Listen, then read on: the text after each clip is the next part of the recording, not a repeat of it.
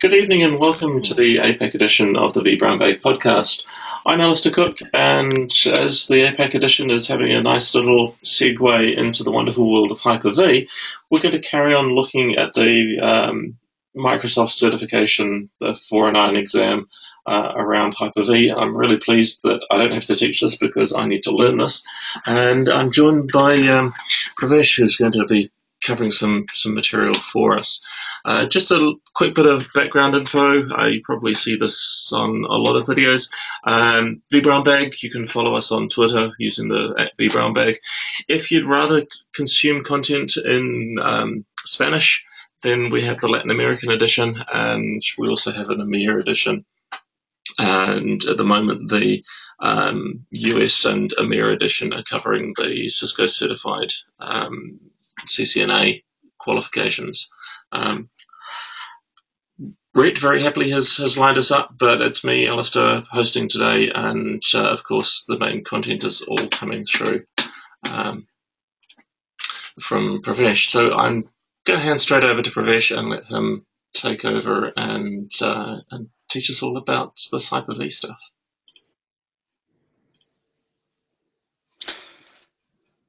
Oops, the wrong screen. Thanks, Alistair. Just let me hit the first button that became available, and that stuffed up a few things. Oops. We have the typical V Brown Bag stutter as we switch presenters. Of course.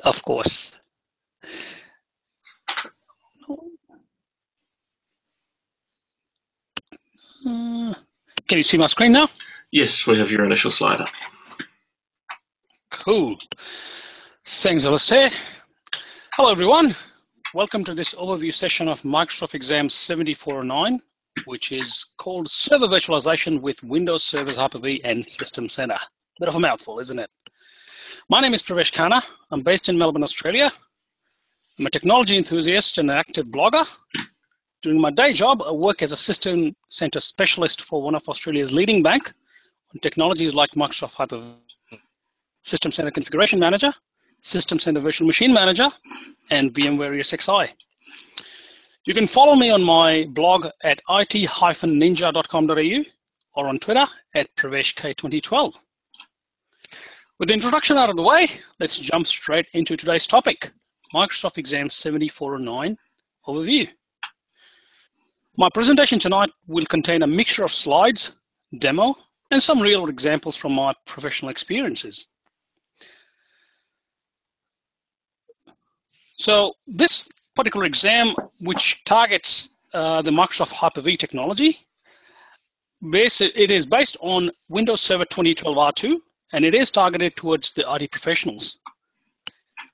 Like most of the Microsoft exams, this is a multiple choice, hotspots, and scenario-based exam.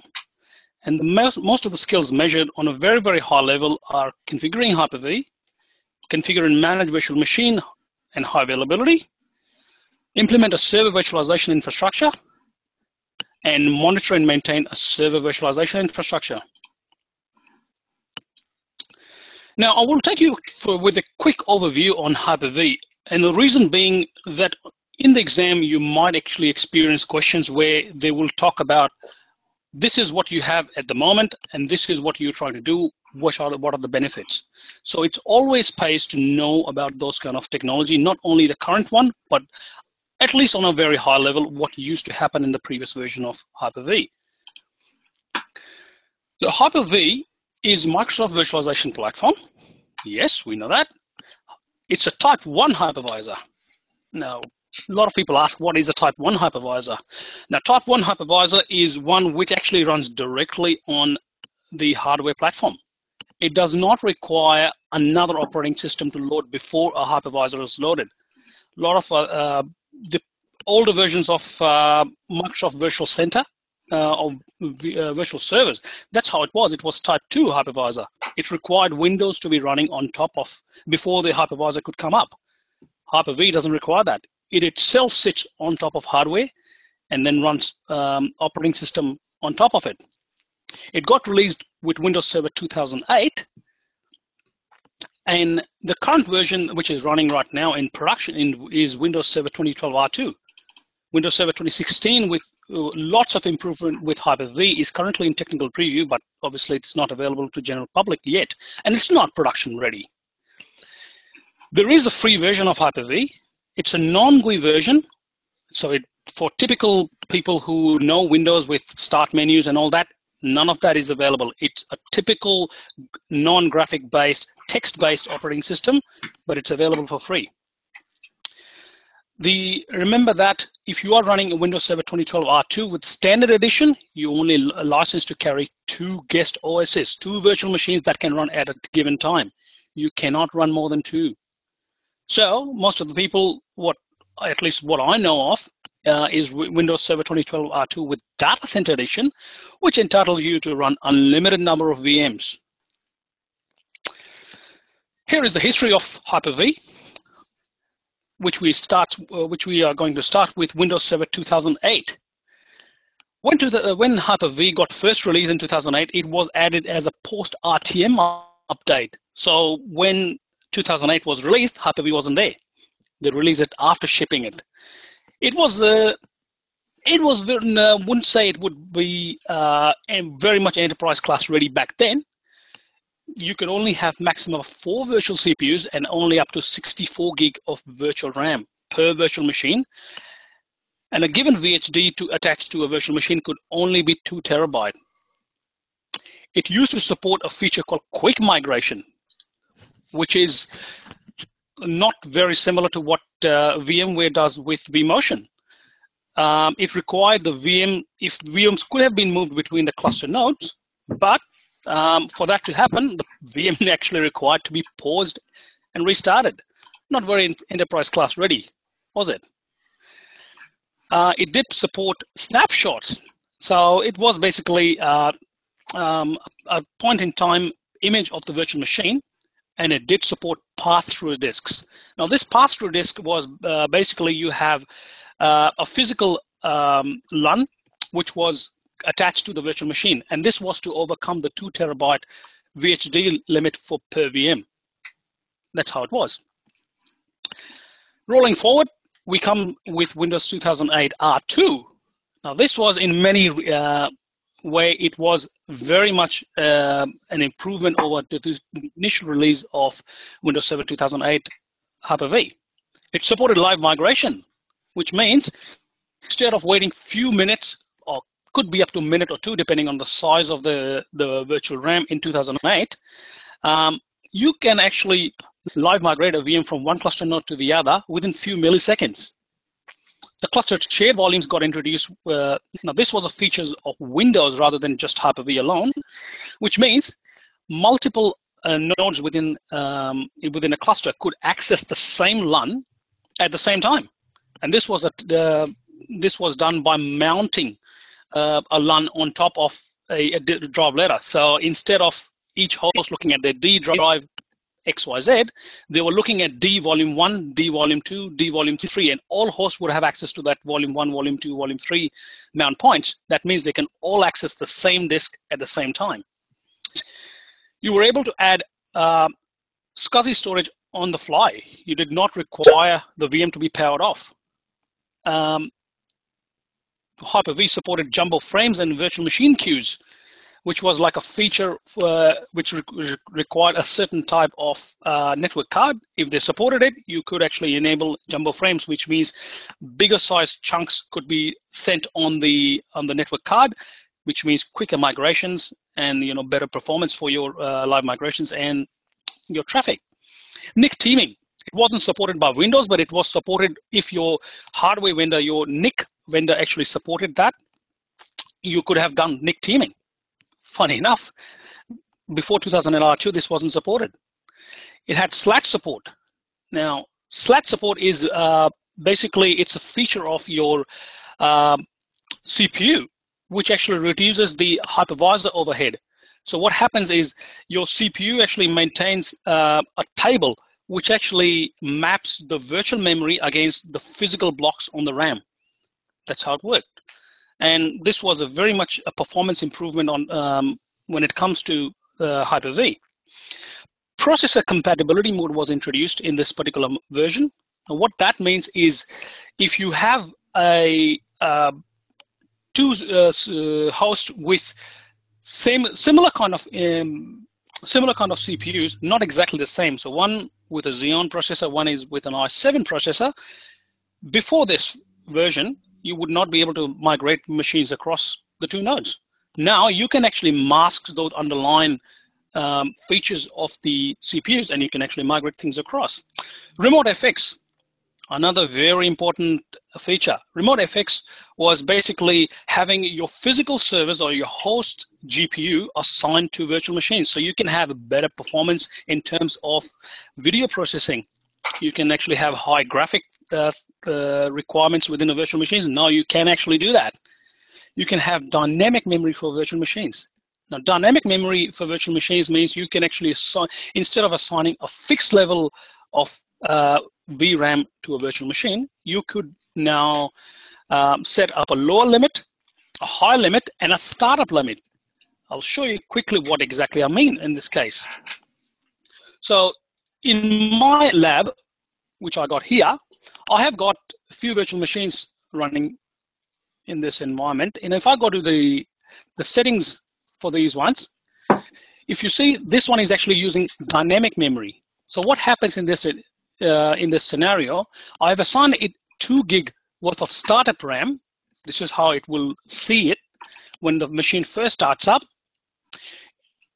If there is not enough requirement, after the startup, the amount of RAM that is consumed by this virtual machine will drop down to 1 gig, but can go up to 4 gig at a memory buffer of 20%. What that means, if there is a requirement by the virtual machine for whatever reason, because of the application demand or by the operating system demand, the virtual machine, if requires, can draw more RAM, and the hypervisor would transparently add that virtual RAM to the virtual machine to actually meet up the demand. If that demand dies down, for example, you were running some processing and that actually memory requirement goes up, and now that processing is over, you do not require that much RAM, you can drop to a minimum of 1 gig. And that would be, for a modern operating system, that is perfectly okay. Older operating system like your Windows 7 backwards, not suggested to do that, but 2008 R2, 2012 R2, 2012, or a lot of new versions of Linux, it is fine. They can do it. So it's one of the features within Hyper-V which got introduced in 2008 R2. Moving to Windows 2012, this was another big leap over the 2008 R2 features. They increased the number of vCPUs to 64, and you can have a maximum of 1 terabyte RAM per VM. You can have NUMA nodes now within Hyper-V. Now, what is a NUMA node? In a very, very basic and the way I initially explained it to myself many, many years ago when I first started looking after virtualization was, in a physical hardware, there are different, so you have a hardware with multiple CPUs and multiple RAM blocks. What happens is, for the best performance, it's always advisable to actually assign the closest memory bank for a given CPU to its virtual machine. This provides the best performance for the virtual machines. Now, given that virtualization is all about making maximum use of physical resources on a given hardware, we can always borrow memory of not the closest memory bank on a hardware. And that's on a very, very basic level. I mean, you can go very deep into this NUMA example, but this is on a very, very simplified version of what NUMA nodes are. So this NUMA node was supported in 2012. You can have maximum VHDX size of 64 terabyte, huge compared to what it was initially. You can have up to 64 nodes in a Hyper-V cluster. So instead of the previous version that we had, 64 is a huge, huge improvement. You can also perform now storage migration, which VMware called storage vMotion. They had it for years. Now, finally, Windows 2012 started supporting it. We also had something called Hyper-V Replica. Now, again, it is there now in 2012. However, it was fixed to 5 minutes. You can only have a 5-minute replication. So what Hyper-V Replica was, you have a virtual machine running in your production data center, for example, and you have a replica of that running in your disaster recovery data center, a DR site. And the replication difference between the two virtual machines would be fixed at 5 minutes. So at a given time, if you lose your production virtual machine, you tend to lose your 5 minutes worth of processing or the data sitting inside that virtual machine if there was some transaction that went through. So it wasn't recommended back then to have it for really highly critical kind of virtual machines where you need every less than a minute worth of less than 5 minutes worth of data. So it wasn't advisable back then. You could do shared nothing live migration, so you could actually have the live migration happening over just all you need to have is network connectivity across the two hosts. They need not to be part of the same cluster. They need not to be part of even the domain. And you could have just shared migrated VM from one to the other. SMB3 got supported in 2012. That was introduced as a part of the operating system. SMB3 protocol in itself brought a lot of security, a lot of features, huge improvement in performance, and many, many more features. That got introduced in Server 2012. You had the ability to virtualize your fiber channel cards. So in other words, if you have a virtual machine or many virtual machines and you have a physical fiber channel card on the machine, now you can actually assign them virtually over to the virtual machine instead of just relying on your VHD files. So that was another big improvement in 2012. Moving to the current version of Hyper-V, this was a great improvement in the history of Hyper-V. In many, many senses, this actually brought a real enterprise class performance and features to Hyper-V coming up from 2012 R2. We had something called shared VHDX files. Now what that means, let me demonstrate it to you quickly. A shared VHDX file is basically you can have guest clustering based on a shared VHDX file. Now for a shared VHDX file to be supported, you need to have, if I go back to my slides again, which is there, you can, which is a shared VHDX file, you need to have a clustered share volume or an SMB share. You cannot do it on a local disk. That is one of the requirements. So in my environment, I do not have a LUN or a CSV as such. But if I try to add a new hard drive to this and I try to create something with dynamically expanding disk, and it's sitting on my D drive. Nothing special. I'll just name it demo. I'll give it a size, 40 gig. Fair enough. I can add it, no issues. However, if I go to the advanced features, I have an option to go enable virtual hard disk sharing. What this allows you to have is one or more, or two or more virtual machines sharing the same hard disk at the same time, kind of mimicking what you have in a real clustered environment with iSCSI or fiber channel LANs. Similar kind of feature, but for that to happen, if I try to do it here, it will bomb out. Can anyone tell me why? As I said before, the storage where the virtual machine hard disk is located, it does not support virtual hard disk sharing. So I'm just running it on my D drive, which is a local attached disk. It is not supported. Had I done this thing on a iSCSI or a fiber channel LAN, this would have worked like a piece of cake. Okay. The other big feature that we had was compressed live migration traffic. So what happens if you perform the live migration before it was all going, before it was a 40 gig file that you're transferring over the wire, it will go as a 40 gig. Whereas now with 2012 R2, you have the option to compress that live migration traffic, and that will actually perform the migration a lot quicker. So if I go and check the Hyper-V settings on my machine, you can have enable incoming, and one of the advanced feature is you can have compression, which is on by default on this particular Hyper-V. You can change between TCP/IP, so uncompressed or compressed, or just go via SMB, so using RDMA. So that is one of the features that got introduced in 2012, R2. You can have the Generation 2 virtual machines, which supported the new UEFI BIOS instead of the traditional BIOS that we used to have. We had 2012 R2 brought the storage quality of service, so you can actually now limit how much storage IOPS a virtual machine can have. That way you can actually, if there is a noisy VM causing disruption to your storage because it's trying to consume too much, you can actually limit it. You can have automatic VM activation. Now this is a very, very good feature. What essentially this means, if you have Windows VMs, you don't really require KMS or anything like that to get those VMs activated from Microsoft, because now you can, as long as your host is activated, it will automatically activate the guest operating system. The other big improvement is Hyper-V Replica.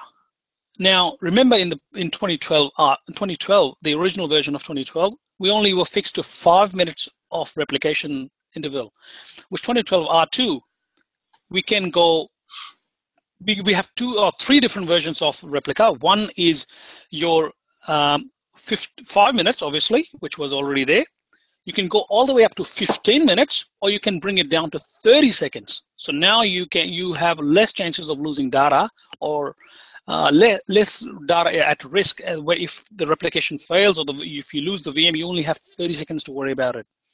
And the other important thing is they added a tertiary replica site. So instead of having just 2 replicas, now you can have a third replica site.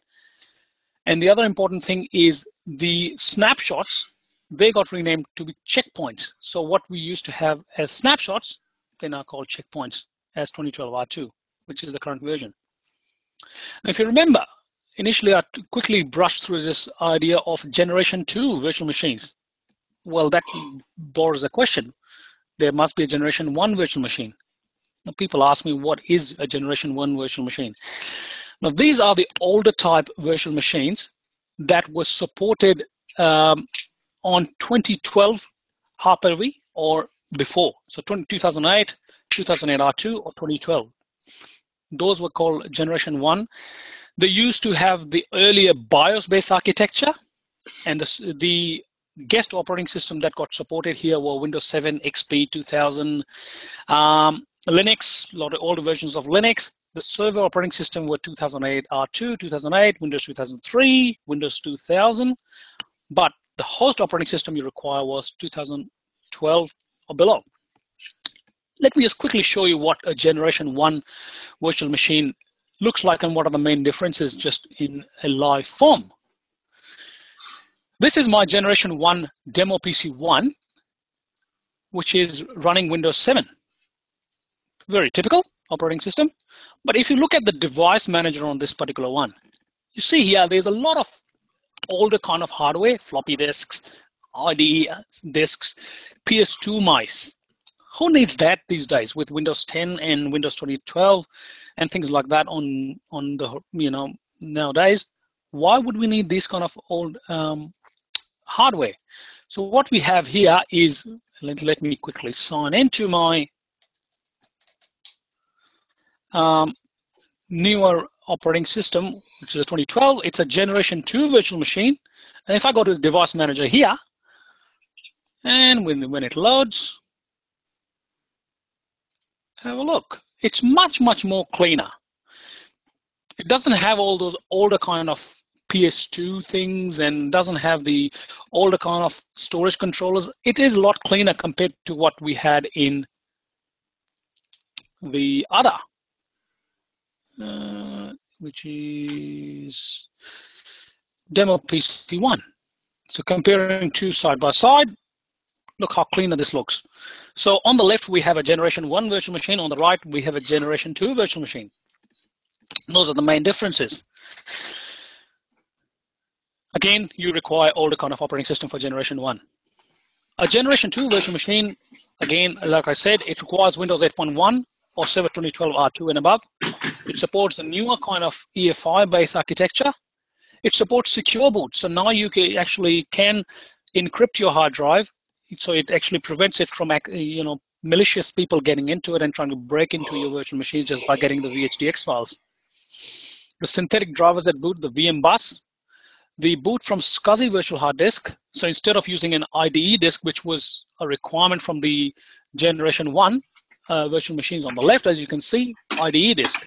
Now we have all SCSI stuff.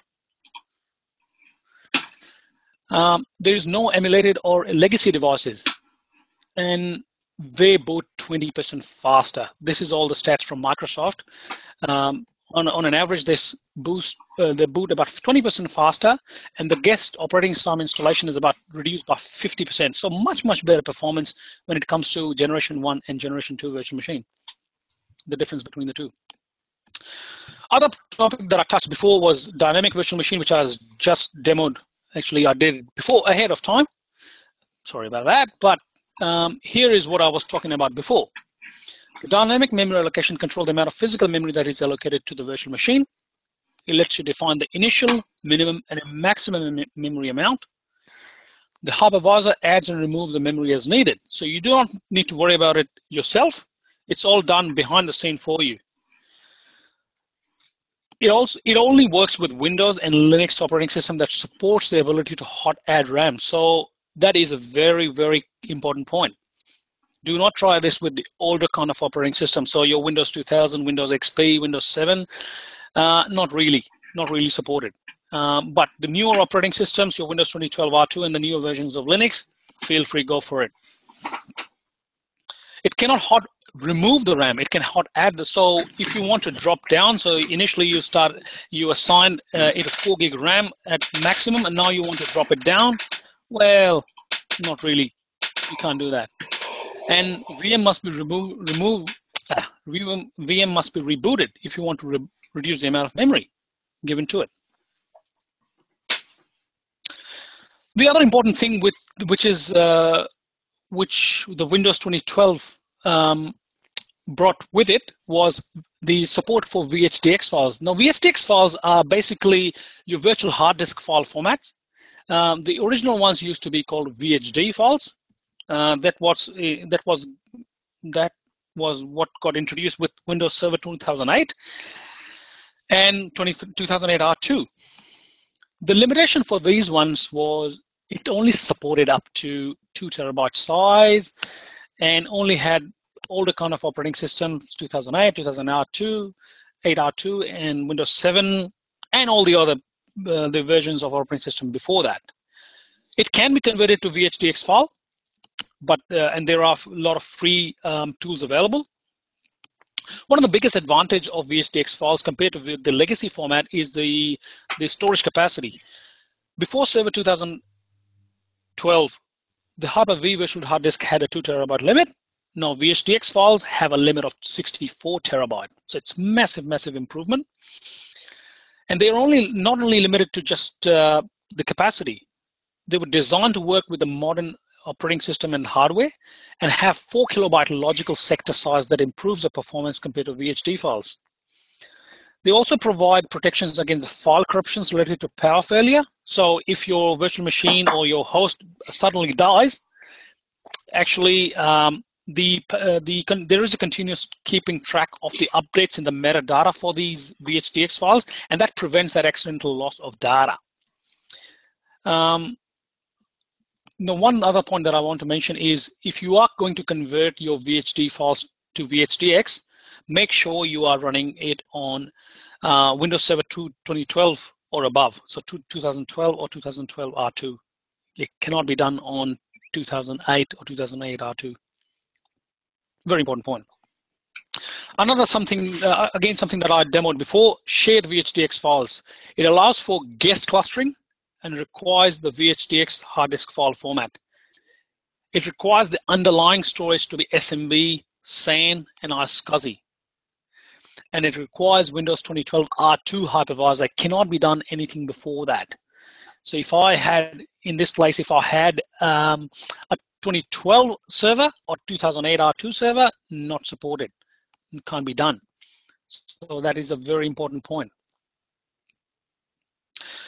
Another very important topic when we're touching these disks is differencing disks. What is a differencing disk? Well, imagine in a scenario where you have a large deployment of VDIs. Now, in many scenarios, these are non-persistent, so people in a help desk environment log on to their VDI, a virtual desktop environment. They don't, as long as they get a standard environment, they don't have to save any data onto your C drive, or the user do not, the admins do not require them to have that. What essentially they can have is a master disk, and all the changes to that, and that is the one that gets allocated to all the VDIs. If user requires them to be any information to be changed on those PCs, that get written to a second disk. So your base operating system image always remains the same unless you update it. But all the user information or any changes written to that disk are not written to the master disk, they are written to a differencing disk. They have two different, the two terminologies that we use with regards to these differencing disk is parent disk and child disks. So what you have a single disk which contains all your operating system and your key configuration with regards to that, and any changes to that get written to the child disk. And the differencing disk data can keep writing to it as long as there's enough space on the physical disk underlying. So under your LUN, as long as there's space on your LUN, you can actually keep writing to the child disk. Or you have a limit reached to the size of your child disk. They can expand dynamically as the data is written to it. There's no, you don't need to manage that part of it, and can grow as large as the maximum size allocated for the parent disk. So if you have a parent disk assigned to 60 gig, you can, and provided you have sufficient storage available on your underlying storage on your LUNs or your iSCSI LUNs or your fiber channel LUNs, your differencing child disk can go up to 60 gig in this scenario. It's a very important thing to remember. Another important point that I touched before was checkpoints. Got introduced with the initial release of Windows 2008 Hyper-V, but they were renamed to they were called snapshots in Windows 2012 and before, got renamed to checkpoint in 2012 R2. What it does is actually creates a point-in-time capture of RAM, CPU, system state, and disk contents. It does degrade the performance while checkpoint is written. So that's another important point. If you are performing a checkpoint on a given VM, obviously because you're writing data to the disk and actually at the same time, the hypervisor is trying to maintain the current operation of the virtual machine as well as trying to keep a snapshot of it, there is a bit of performance degradation. The way it is done is there is a file called a VHD file is created for every VHDX file, and the VHDX files become read-only for the time. So all the data is being written to that a VHD file.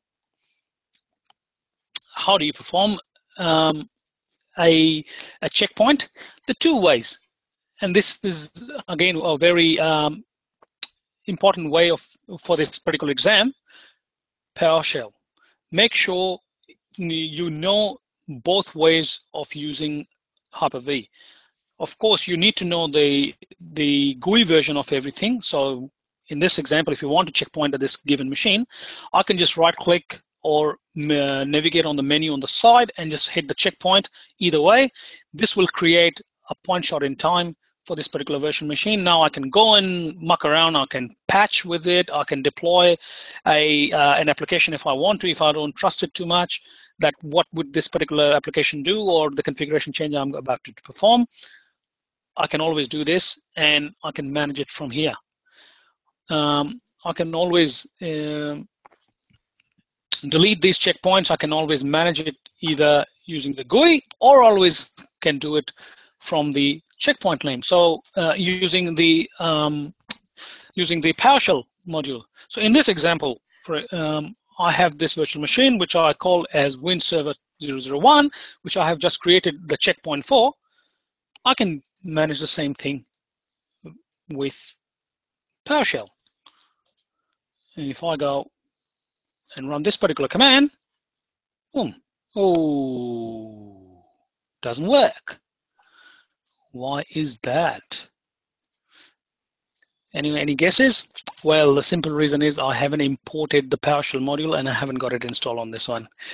An oversight on my part, so apologies for that, but a simple reason being I haven't installed the PowerShell module for this particular, for Hyper-V on this particular machine, and I haven't imported it within PowerShell.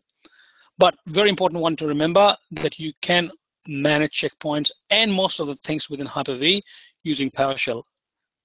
This is a very, very important topic when it comes to your exam.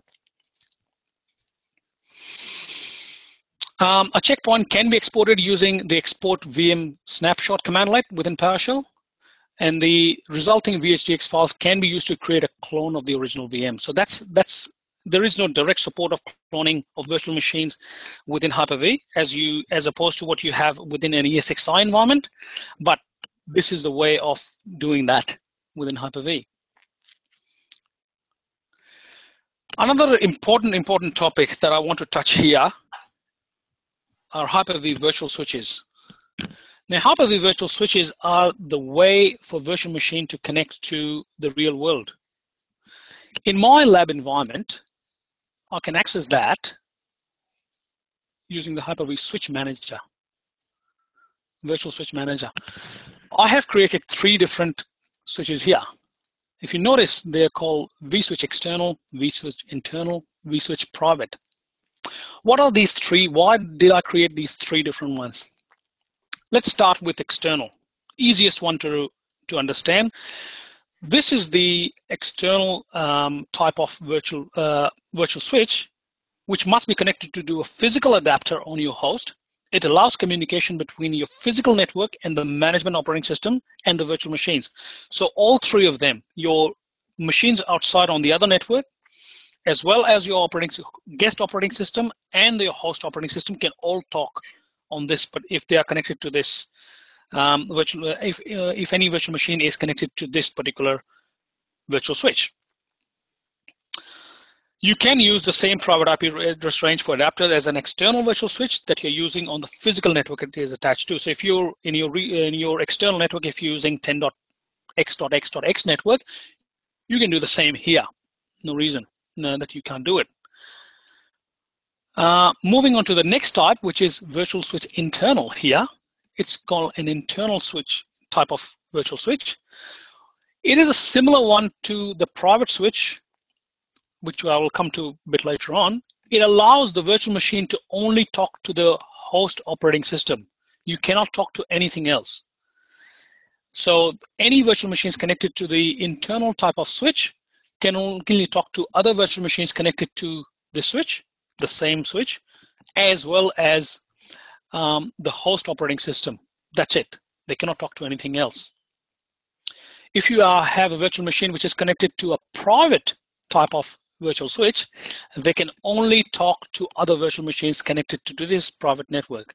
So if you are setting up a private lab kind of environment, which have to be very isolated, not connected to anything else, this is your way to do it. It's not connected to anything, or depending on your real requirement, you can go either private or internal network. In those kind of, if you want to have it connected to your external network as well, then you need to go to your external type of switch. And what the other thing to remember here, if you have a network adapter, which in this case, I'll show you the 2 types of network adapters I have available here. And this is a very important part from my professional experience out in the industry. I had 2 types of network adapters attached to it, a host management and a Hyper-V. So one is dedicated for all my host management, all my remote desktop connections, my file copy, things like that, and a Hyper-V which is dedicated to all the virtual machine traffic. Now, if you notice in the drop down, I can only see Realtek PCI GBE Family Controller 2 and Controller 1. Where is this host management Hyper-V? Well, it goes by the device name, not by the friendly name which I have put on the left-hand side, if you can see. Another very important thing. And the most crucial thing which I'm about to share now, the network adapter that you have bound to this particular virtual switch actually does not become available to the host operating system unless you check this box. The host operating system cannot use this this Ethernet adapter unless this box is checked. So in this case, even though it is visible here, if I go and perform an IP config, oops, the IP addresses associated to this particular Hyper-V adapter would not be available. Again, very important point. So coming back to the slides again, those are your 3 types of virtual switches that are supported in Hyper-V environment. This brings me to the next topic with regards to the particular exam. A lot of people come to me and ask, what should we do and how should we prepare for and how should we get familiar with Hyper-V? I know we all know about ESXi, but Hyper-V, how do we play around? Number 1 tip is build yourself a practice lab. Very important. Do it on your home, do it at your work, wherever you have flexibility to do so. You do not need a big hardware requirement for it. Myself, if I go back to my lab and show it to you, doesn't have high specs. So if I go and check things, it only is running with 12 gig of RAM and a 4-core CPU, and 2 Ethernet cards. These days, this is very much at par of what you can have. Not much requirement when it comes to those kind of things. You can download an eval. I think it's a 60 or 120 days eval of Windows Server 2012 from the below URL. Highly, highly recommended. Go through this 2012 R2 Hyper-V features. This is the URL that I have pointed you towards. Another one that I can share you with is this early expert study group, which was created back a few years ago, but it still is a lot valid when it comes to this particular exam. They take you through a lot of scenarios and hands-on labs. Got lots of links on how do you do this, how do you do that within Hyper-V. So kind of a lot of real-world examples from the experts within Microsoft community. The other stuff is TechNet. TechNet is very big resource when it comes to anything to do with Microsoft, and not to mention virtualization in itself. This is the particular link that I personally used to actually go through and know more about every aspect within Hyper-V 2012 R2, and can highly, highly recommend that to everyone out there in the community. Another one that you want to try is actually get yourself more familiar with the actual exam. There is a Pearson MindHub official exam from Microsoft. It is available on for anyone to purchase. It's not that expensive, but it's worth investing. I think it's about $30 or $60 from my memory. It has the best part about this particular practice exam is it has detailed answers and references to, if you have selected a particular question and you have answered it in a certain way, if your answer is wrong, why is it wrong? And it's the real answers, not someone's guesses. So very important, guys. I know a lot of people go through these unauthorized study material, and the answers on all of them, like the reasoning given for a particular answer, it's all over the place. Do not believe them. Trust me, take the word from me. Always rely on the certified stuff. Always rely on the Microsoft official stuff. You know it's coming from the real experts. Please take that advice. You'll make your life a lot easier that way. It will provide you, an instant score report. So it will also tell you which part of the particular technology you are weak in or you need more work on, and which of them are your strong points. So you know where exactly to focus your efforts to. Obviously, Microsoft Virtual Academy, a huge library of videos and Microsoft presentations across various forums. Highly recommended. Go through it. If you haven't signed up, just look for mva.microsoft.com and make yourself familiar. Just do a quick search on Hyper-V. All you need to do is that, and it will give you hundreds and hundreds of videos from all levels of Hyper-V topics, from very minimal to very advanced level. They're all sorted by level 1, level 2, level 3, and based on your own familiarity with the actual topic, you can go through them. And another very important point, the MVP community. People like Aidan Finn and Thomas Muir out there. I personally, follow them. Great guys. I have put their blogs on here. Go and search for them. I'll click, and provided it opens, based on my internet connection. Oh, and there we go. Finally opens up. AidanFinn.com. Great guy. He's like, a gun when it comes to Hyper-V. Highly recommended, man. Go for it. Read through his blogs. He goes through a lot of examples, lots of hands-on examples, and within his blog, highly recommended. And same for Thomas Muir. Both of them very highly recommended. So that brings us to the end of my presentation.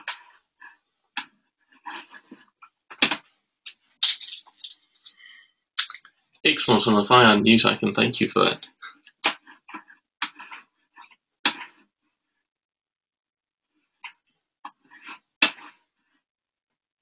No, I hear silence at your end. Alrighty. That was all good. I'll just hit the stop recording button.